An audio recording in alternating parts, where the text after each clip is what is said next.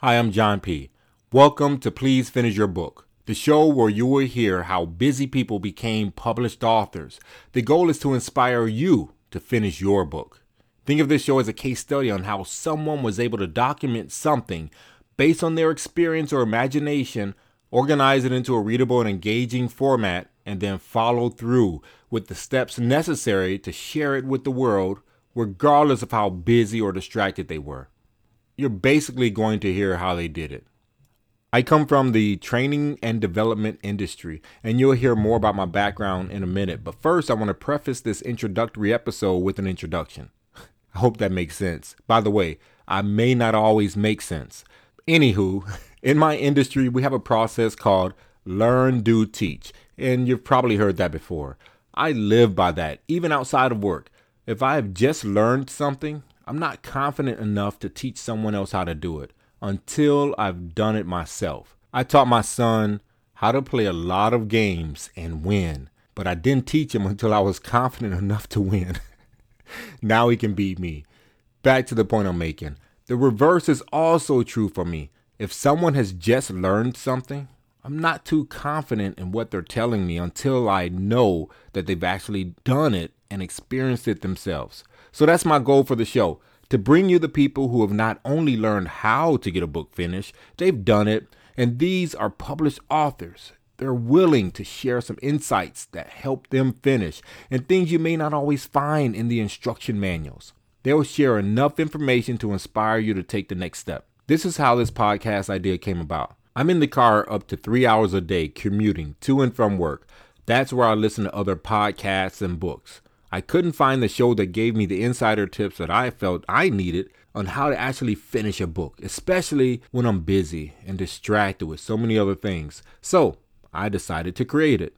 And I found some wonderful published authors who are willing to share some tips on how they've done it. Okay, so that's my introduction to this introductory episode number 000. By the time you finish listening to the rest of this episode, you'll know at least 3 things. Number 1, a little bit about my background. Number 2, why I created the show. And number 3, what you and I can both do to keep this podcast going. Because come on, not counting your time, how much are you actually paying to listen to this show? But I still want to bring you value. Then there's a bonus at the very end, and you're going to have to keep listening to see what that bonus is. Okay, number 1, my background. I am John P. Smith Jr., but many people call me John P. I was born on a military base in Arkansas, about an hour north of Memphis, Tennessee. I grew up in a suburb right outside of Chicago. I joined the Marines at 17, and after serving in the Gulf War, I spent over 2 decades in the IT and corporate training and development industry, where I trained thousands of adults while living in Hawaii. I lived outside of Chicago, in the Seattle area, and now in the Los Angeles area. So that's a little bit about my background, and you'll learn more about me as you listen to more episodes. Number 2, why did I create this show?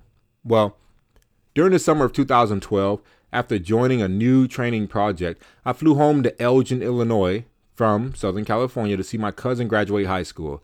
I also visited family members, friends I grew up with, and I hung out with my amazing mom. She took me out on one of her favorite walks and mentioned that she was writing some books.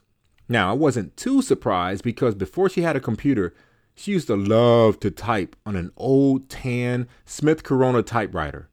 She used to type letters to family and friends. She even typed the address on the front of the envelopes.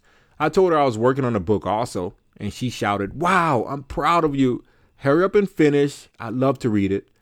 Based on that response, I told her that I definitely would. A few months later, I got a call from my brother that my mom's health had declined. When I spoke to her, she said she was doing okay, but family members and the medical staff said just the opposite.